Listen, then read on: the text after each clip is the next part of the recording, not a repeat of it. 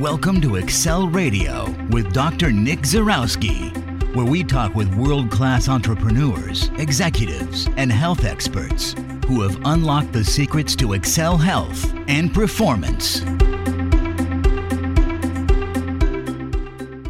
Hi, and welcome to Excel Radio. This is your health and high performance expert, Dr. Nick Zarowski.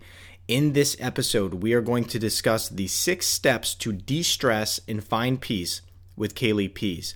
Kaylee is a positive psychology and wellness coach who helps busy, stressed out individuals in New York find peace through mindful meditation. She works with large corporate companies in order to help their staff de-stress and be much more productive.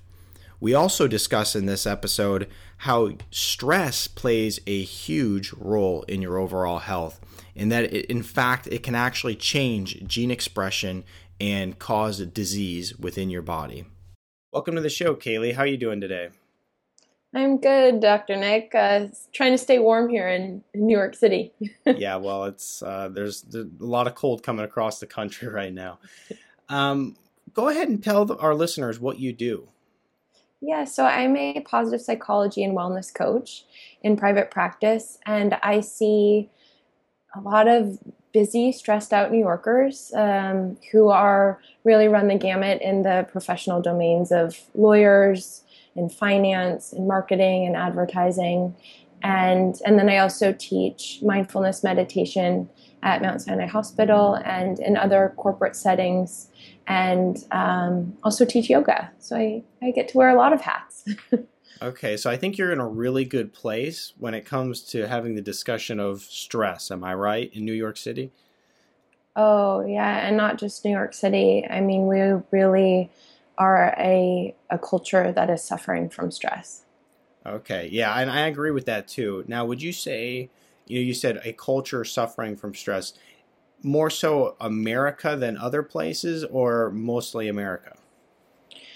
I would say the way of the Western world is really conducive to a nervous system that is constantly turned on high alert. We're always on to the next thing. There's this ever-present to-do list in the back of our heads. And I think most people, if they just pause in a day, there is this sense of I should be doing more.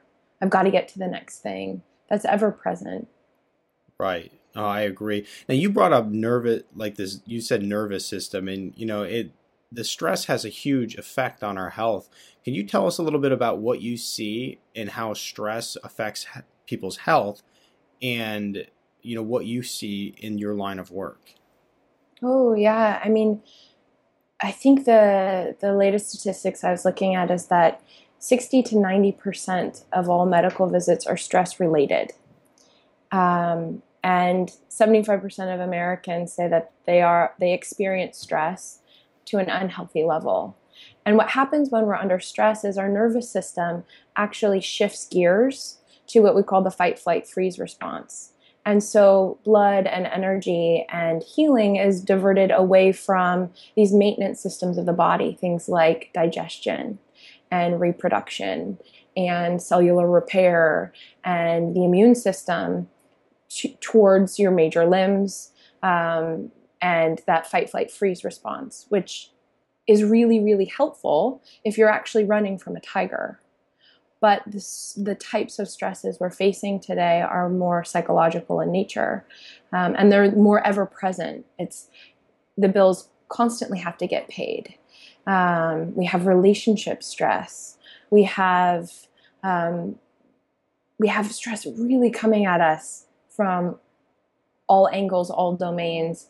And unless we have really skillful ways of recognizing how we're responding to these stresses, the nervous system stays in this high alert, which it's actually called your sympathetic nervous system. Okay, so if your nervous system is stuck in the sympathetic, which it's obviously not supposed to, it should be balanced between sympathetic and parasympathetic, right? Mm-hmm. So if it's stuck in that sympathetic state, what are some of the problems that actually come out of this? Because you were talking about some of the statistics about people who are like needing medical care basically off of stress related problems. What are some of the problems that actually come from this? Mm-hmm. Mm-hmm. So in the short term, under stress, your muscles tighten and your blood pressure goes up, and sugar pours out of your cells. And so you actually switch fuel sources, so that often people are like, oh, I'm gaining weight because I'm stressed. And that is actually true. When you're stressed, your body starts to burn sugar and store fat. So some of the short-term consequences are heightened blood pressure, weight gain, and the more sort of mild signs that you're under a lot of stress are this feeling of fatigue or mental fog, sleep trouble, food cravings, and then over time, if we continue to live under a state of stress, I like to say anything that is your genetic weak link can become a major problem, right? Because the body's not getting the resources and the blood flow and the healing biochemicals to the parts of the body that need it.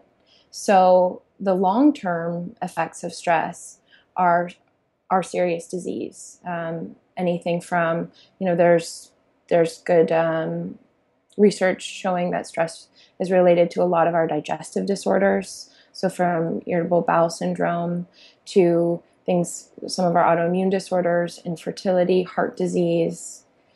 So it really has a cascading effect the longer you are under stress. Yeah, and there's no secret that the average person is pretty stressed out, right? And the other thing that's no secret is the amount of health problems that we have in today's society. I mean, you talked about heart disease and heart problems. 1 in 2 people die prematurely of heart disease. So that's clearly a really, really big problem. And so it's kind of like a cascading issue that just, one problem after the next, it sounds like, from what you're saying, when people are stuck in a sympathetic dominant state or a stress state. Now, you had mentioned sleep. How big of an effect does this have on one's sleep? Because sleep is a big problem for a lot of people. I know that a lot of people I work with have sleep trouble. During stressful times of my life, I've had sleep trouble. So how much does this play into somebody's quality of sleep at night, and how does it affect that? Mm-hmm. So one stress hormone that is kind of a hot topic is cortisol. I think many people are familiar with that term today. And if you think about what would be a good example, if you've ever been walking along on the sidewalk and out of the corner of your eye you think you see something fuzzy that looks like a rat, and before you're even really aware, did I see that rat, you've actually jumped off the sidewalk and your heart rate is going and there's all this energy in your body. That's an example of the stress system really kicking into action, and you're flooded with these stress hormones.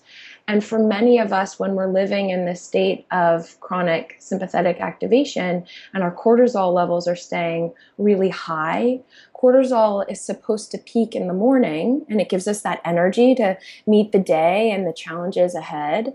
And it's supposed to taper off all the way throughout the day to the point of bedtime, where then new hormones come in, things like melatonin, that get the body to prepare for rest and for repair and restoration.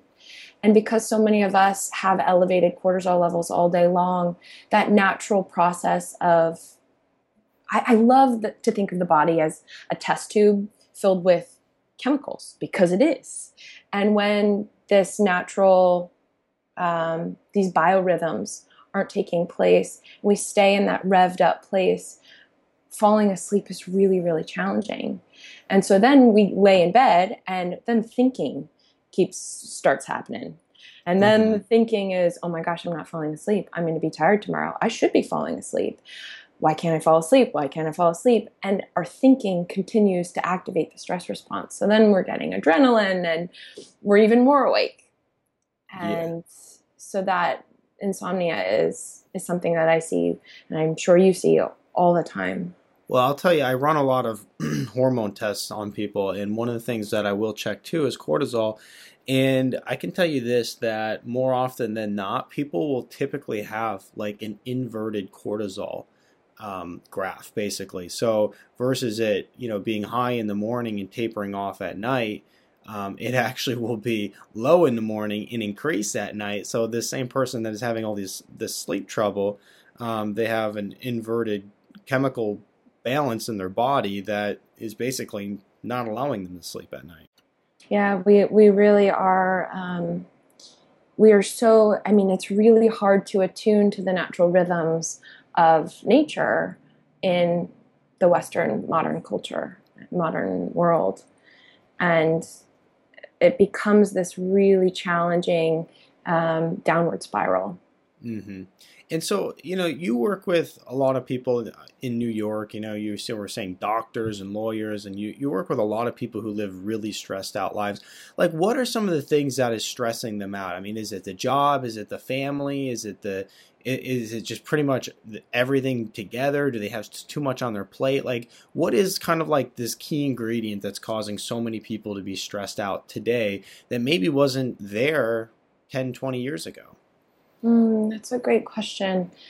I'd say probably the number one is simply this expectation of what we should get done in a day, from work obligations to then showing up as a good partner, a good mother, having perfect bodies, having perfect everything. Just this expectation of I should be some sort of superhuman. Mm-hmm. And I think whereas perhaps, 50 years ago, there was stress relieving practices were more built into the fabric of life. So things like coming home at the end of the day and being able to shut off work. You didn't have access to your whole work life when you got home, and slowing down to have a meal with good friends or family. And also things like, I think a major thing that religious tradition did was actually safeguard time to stop the doing, connect with what you most care about, and experience that more spacious sense of who you are and the grand scheme of life, which helps us not obsess on the small things as much. Mm-hmm. And I mean, there's many challenges with religion as well, but I think we used to have some of these things more built into our lives. And now they're just not. Now it's like go, go, go. And if you have a spare minute, like make sure you check Facebook or Twitter or your emails or your texts. Exactly. Yeah. Yeah. And that's what I see with so many people too. Totally. And the thing about stress is stress itself isn't inherently, it's not a bad thing. Right. It serves a purpose. Yeah, exactly. It gives us energy. It's just that in our world today, we have no clear signal to turn off the stress. Mm-hmm. So the example I love to give is if you've ever seen a deer in the wild, a deer eating grass, and then a predator comes. And mm-hmm. the deer freezes, right? It's in sympathetic activation, fight, flight, freeze. And then the predator passes, and the deer does this amazing like head shake thing. It's like this, and it's like shaking out its stress hormones. And then it goes back to eating, blood mm-hmm. and energy going to digestion and reproduction, and it doesn't stay in that frozen state. Right. Ducks do the same thing. They might get into a conflict with each other, and then they do this like shake thing where it's like, okay, we're done. Yeah. Back to parasympathetic land. And in our culture today, we never get that signal that says, hey, you're safe, you're enough. Mm-hmm. Gotcha. Okay, so we talked about all this stress stuff, and clearly one of the things that we need to do is, find ways to relieve the stress and find ways to get over it and move on, maybe even drop some of the problems that we have throughout the day, and know how to clear our minds, and not strive for perfection. But also, what is some of the things that we can do in order to help us relieve stress? Like, I know that you work with so many people to help them relieve stress in through different exercises. So can you tell us what is the key thing to do here? Mm-hmm. Well, what is really hopeful and great news is you can start at the level of mind or the body. And if you listeners out there take away anything from this conversation today, it's to actually learn how to slow down your breath. Often it's really hard to start at the level of mind, to say, oh, I just shouldn't be worrying about that, or get over it. But if you can stop what you're doing and actually slow down your breath to about a rate of 6 breaths per minute, 5 to 6 breaths per minute, what you're doing is, from the bottom up, the body is telling the brain we're safe. There is no tiger here that we need to run from. And then your biochemistry starts to change, and then it becomes much easier to see more clearly. And so one of the very first practices I do with clients is teaching them how to do long, deep belly breathing. And in a moment during their day when they find themselves just caught in that obsessing over something, or that the body feeling tight, and that almost it feels like you're tumbling into the future and you can't stop, is to just stop what you're doing. Feel your body, so sitting in a calm, relaxed way, placing your hand on your belly, and then letting your belly really softly expand all the way out, just like a balloon filling up. And then watch your breath leave the body and exhale all the way to the bottom of the breath, pulling the belly button back into the spine just a little bit. And then just relaxing and watching your belly expand, riding your breath all the way to the top of the inhale. And again, exhaling all the way to the bottom and pulling the belly button back into the spine just a little bit. And when we can stop ourselves in a moment of stress and do the breathing exercise, that's huge, because right there you're already interrupting the habit of tumbling into the future and the thoughts going faster and faster and faster. Okay, so you're gonna take big. Well, first, so you're gonna breathe very slowly, but this is a very deep breath. Then you're saying too, not like a shallow breathing. Oh yeah, really deep breath. So most of us are breathing from the upper chest all day long. These very short, shallow, I call them stress breaths. And there's a muscle underneath your rib cage called your diaphragm that actually moves like a parachute. And what we want to do is start to breathe in a way where we're really engaging the diaphragm. So you can call it deep belly breathing, or you can call it diaphragmatic breathing. And there's lots of different types of breathing exercises out there, counting your breath or holding the breath for a moment. My favorite one to teach is just a very simple inhale for a count of 4. And then hold your breath at the top for a count of 7. And exhale through your mouth, making the sound, I call it a shush breath, just making a very gentle shh for a count of 8. So you're inhaling, really filling the belly, letting it expand, like the belly of a baby, really, really getting nice and full. And then hold the breath at the top for about 7 counts, and then exhale through your mouth for about 8 counts. Okay, so when you're doing this breathing exercise, what is this doing for the body to help the body relax? So it's shifting gears from that parasympathetic fight, flight, freeze response, the body saying we're running from tigers, alert, to the parasympathetic nervous system, which is your rest and digest response, I like to call it. Okay. So we're shifting out of that alert sympathetic system into the rest and digest parasympathetic system. And so a slow, deep breath tells the brain you're safe. A relaxed muscle tells the brain that you're safe. And then actually the flow of blood in your brain will start to change. You get access when we're really hijacked by stress, your lower reptilian brain really takes over. Fight, flight, freeze. And when you slow down the breath and come back into a calmer state, you actually get access to the higher parts of your brain, your prefrontal cortex, that help us see more clearly, help us remember our values in life, see the supports in our life, see everything that's true, and a broader, when we're in stress, your cognition narrows and you're in that dark tunnel. And when we can calm down the breath and the body and get blood going to the higher parts of the brain, your perspective opens back up. So you're not as reactive.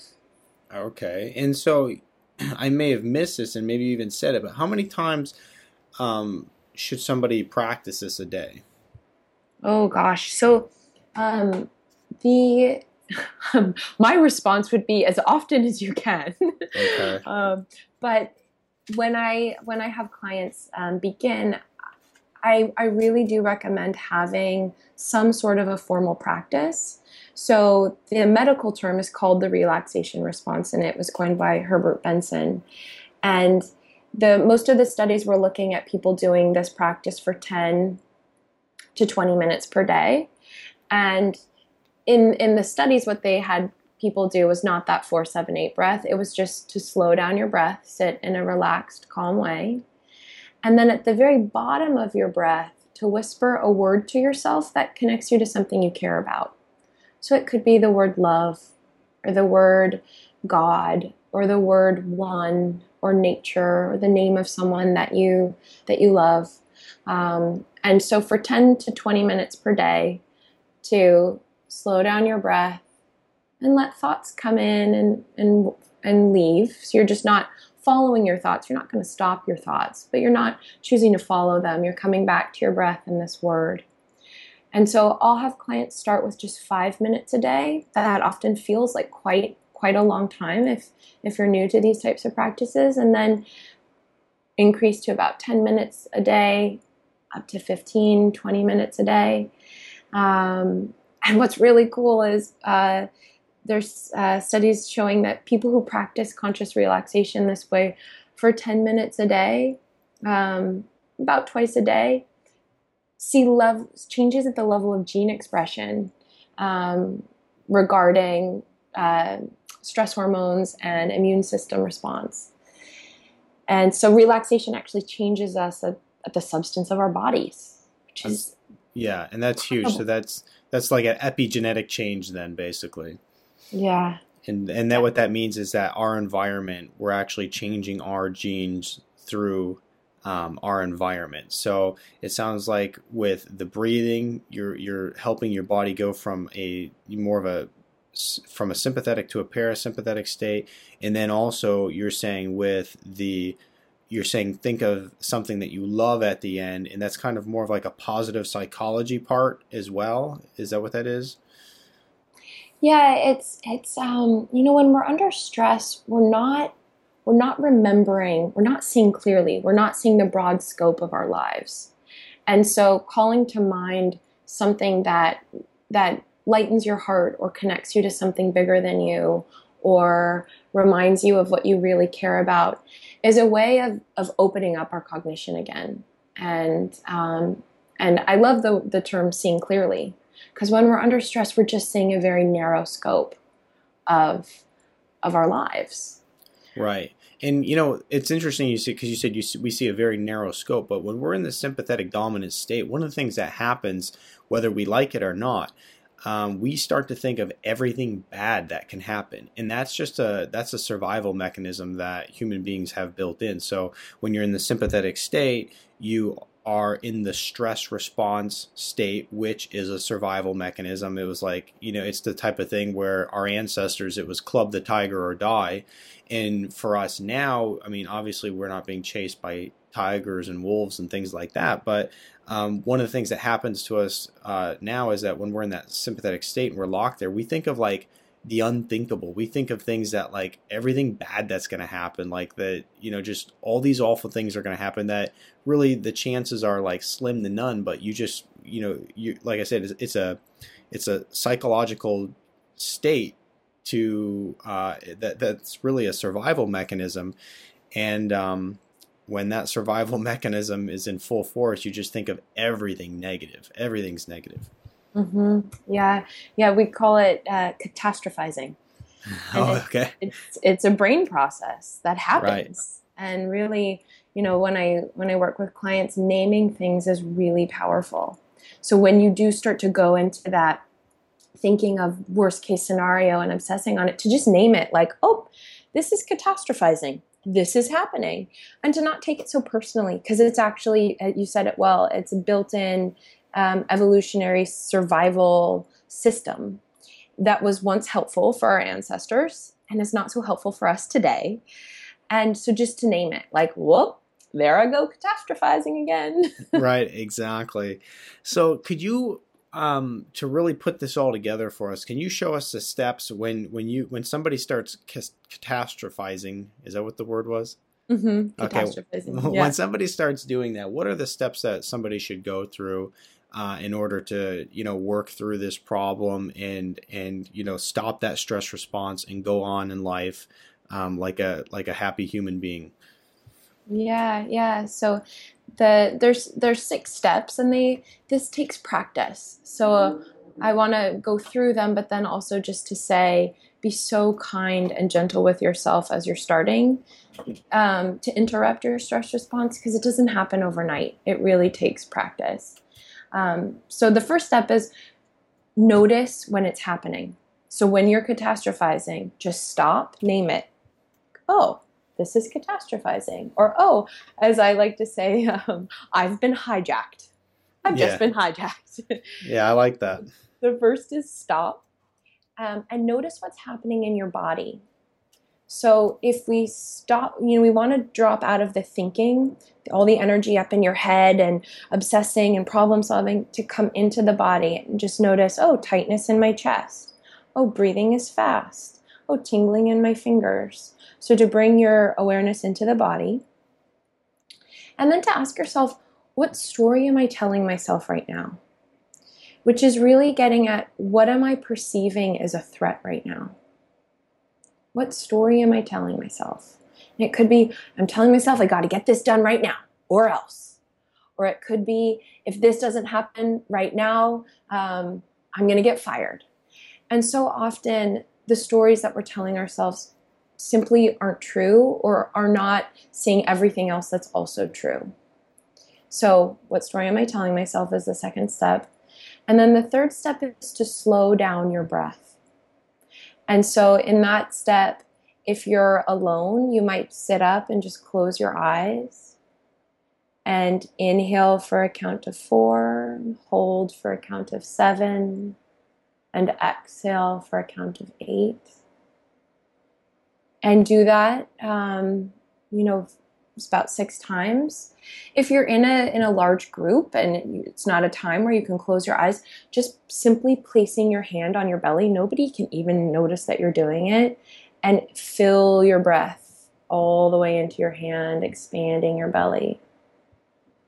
And the research shows that about 2 minutes of long, deep breathing can start to arrest the stress response and move us back into that parasympathetic dominance, bring blood back to our prefrontal cortex so we can see more clearly. And then the fourth step is practice feeling safe in your body. So what we want to do is tell the brain we're safe. We're not running from tigers. So to actually really feel your feet on the floor, or feel your seat in your chair, ground yourself in your body. And then the fifth step would be to call to mind what is really true of your life right now. So all the support systems in your life, the people who are there, the resources that are available to you. If you have a spiritual practice, calling to mind your faith. So really opening up that narrowed cognition that naturally takes place. And then the sixth step is to support yourself with really kind inner dialogue. And many of us are using really harsh, critical inner dialogue in an attempt to affect change. Like, if I really just beat myself up enough, I will make the changes that I want to make in my life. And that actually activates the stress response and ultimately doesn't work. So just starting to get in touch with, what is my inner tone? And we want to learn to support ourselves the way we would support a good friend. And yeah, that's awesome. And I think a lot of people they're harder on themselves. A lot of times, they're harder on themselves than they are on anyone or anything in life. Oh yeah. I had one client, she's so sweet, where we were just starting to talk about, she suffered from a lot of digestive related stuff due to stress and insomnia, and just that sort of sense of not being fully present in her life. And we started talking about, okay, so what kinds of thoughts are happening during the day? And she said, I have no idea. I don't think I have that many thoughts during the day besides, just working. And I said, okay, well, just start to notice. And she came back the next week and she goes, oh my gosh, I'm beating myself up all day long. You're like, yeah, I didn't know that. Yeah, we're so used to it. We're so used to it that we're not even aware. And our thinking actually has the greatest effect over our nervous system than anything else. Mm-hmm. Yeah, no, it's huge. It's huge, like really paying attention to the thought processes that go on. Are there any other things that people can do? So we talked about the breathing, and you gave your 6 steps, which were really awesome for people to shut down that stress response. Is there anything else that you would suggest for people that they can do, whether it's like, keeping a journal or, setting goals or, just anything that can help create that positive psychology, shut down that stress response? Yeah, there's so many things. Touch is really important. So getting regular massages is a really beautiful way of just moving the body into that parasympathetic system. Starting a meditation practice. So there's all kinds of great apps available. I love Buddhify, is one of my favorite ones. Stop, Breathe, Think is a great app out there. Any sort of embodied movement practice. So cultivating this relationship with your body and your ability to slow down your breath and feel safe in your body. So from yoga to Tai Chi or Qigong or any of the martial arts. Restorative yoga is such a beautiful gift to give ourselves. And then when it comes to the positive psychology aspects, really starting to turn your attention to what is going right in your life. Mm-hmm. So one of the easiest things you could do is start a gratitude journal, which is at the end of your day to look back over the past 24 hours and write down 3 things that you're feeling grateful for. And it sounds silly. It sounds too easy. But what the research shows is taking that time to write down 3 things that you're grateful for, and then a sentence about what it means to you or why it happened. So a moment of reflection helps with life satisfaction and well-being, reduces depression. And I think with the study, if I'm, I don't want to misquote, but I believe the intervention was only a week. So they had participants do a gratitude journal just for a week and saw changes 6 months later, simply because we start to open our awareness to, wait, what is going right in my life? Mm-hmm. And it's particularly great for people who start to do that catastrophizing at night, which we're also good at doing it at 2 a.m. Oh, right, exactly. Thinking of everything that's going wrong and could go wrong. So a gratitude journal is one of the most well-researched positive psychology tools. And what is like something that maybe you've seen in your life, or maybe you've seen in a client's life that was on average, that's like when they do this, this is a game changer? Or when you've maybe even noticed in your life, when I do this, this is a game changer. What are maybe some of those things? Yeah. I can speak from my own experience. I mean, often people ask, "How did you get into this field?" And from my own struggles with anxiety and digestive disorders due to stress. And the most important things that I've learned to do are first thing in the morning. Actually, often we wake up and our alarm is on our phone, and so the first thing we do is we check our email.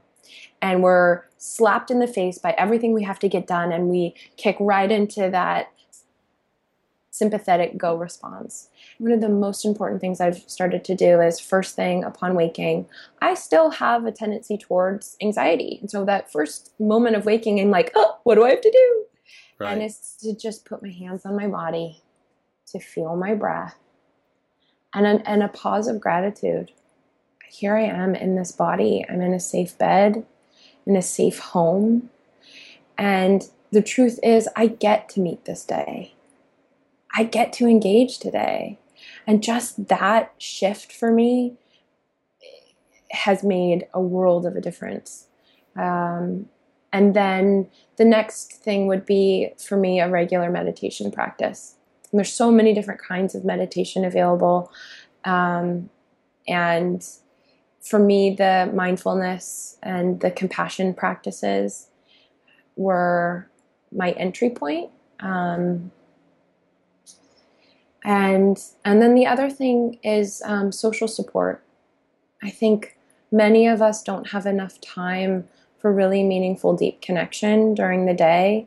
And that's the ultimate stress relief, actually, is spending time with people that we feel close to and we really feel in connection with. Being in connection with others changes our biochemistry towards healing. And I think we have a lot of social interaction in our modern lives. I think we don't have a lot of that deep, meaningful connection, however. Right. I agree. And they're different. I have to say, Kaylee, that I would never in a million years think that you are stressed out ever. You seem so peaceful and calm by this conversation. I think you're going to have a hard time convincing the listeners of that too. Well, what I can say is meditation and the desire to heal is very powerful. And if you don't believe me, you can ask my doctors and my family. Yeah, right. Well, I tell you what, clearly whatever you're doing, it's working. So people just need to embrace that, right?